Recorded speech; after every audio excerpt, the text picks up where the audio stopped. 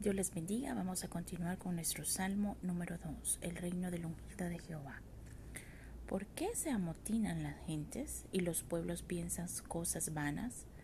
Se levantarán los reyes de la tierra y príncipes consultarán unidos contra Jehová y contra su ungido, diciendo: rompamos sus ligaduras y echemos de nosotros sus cuerdas.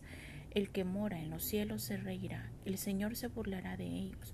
Luego hablará a ellos en su furor y los turbará con su ira.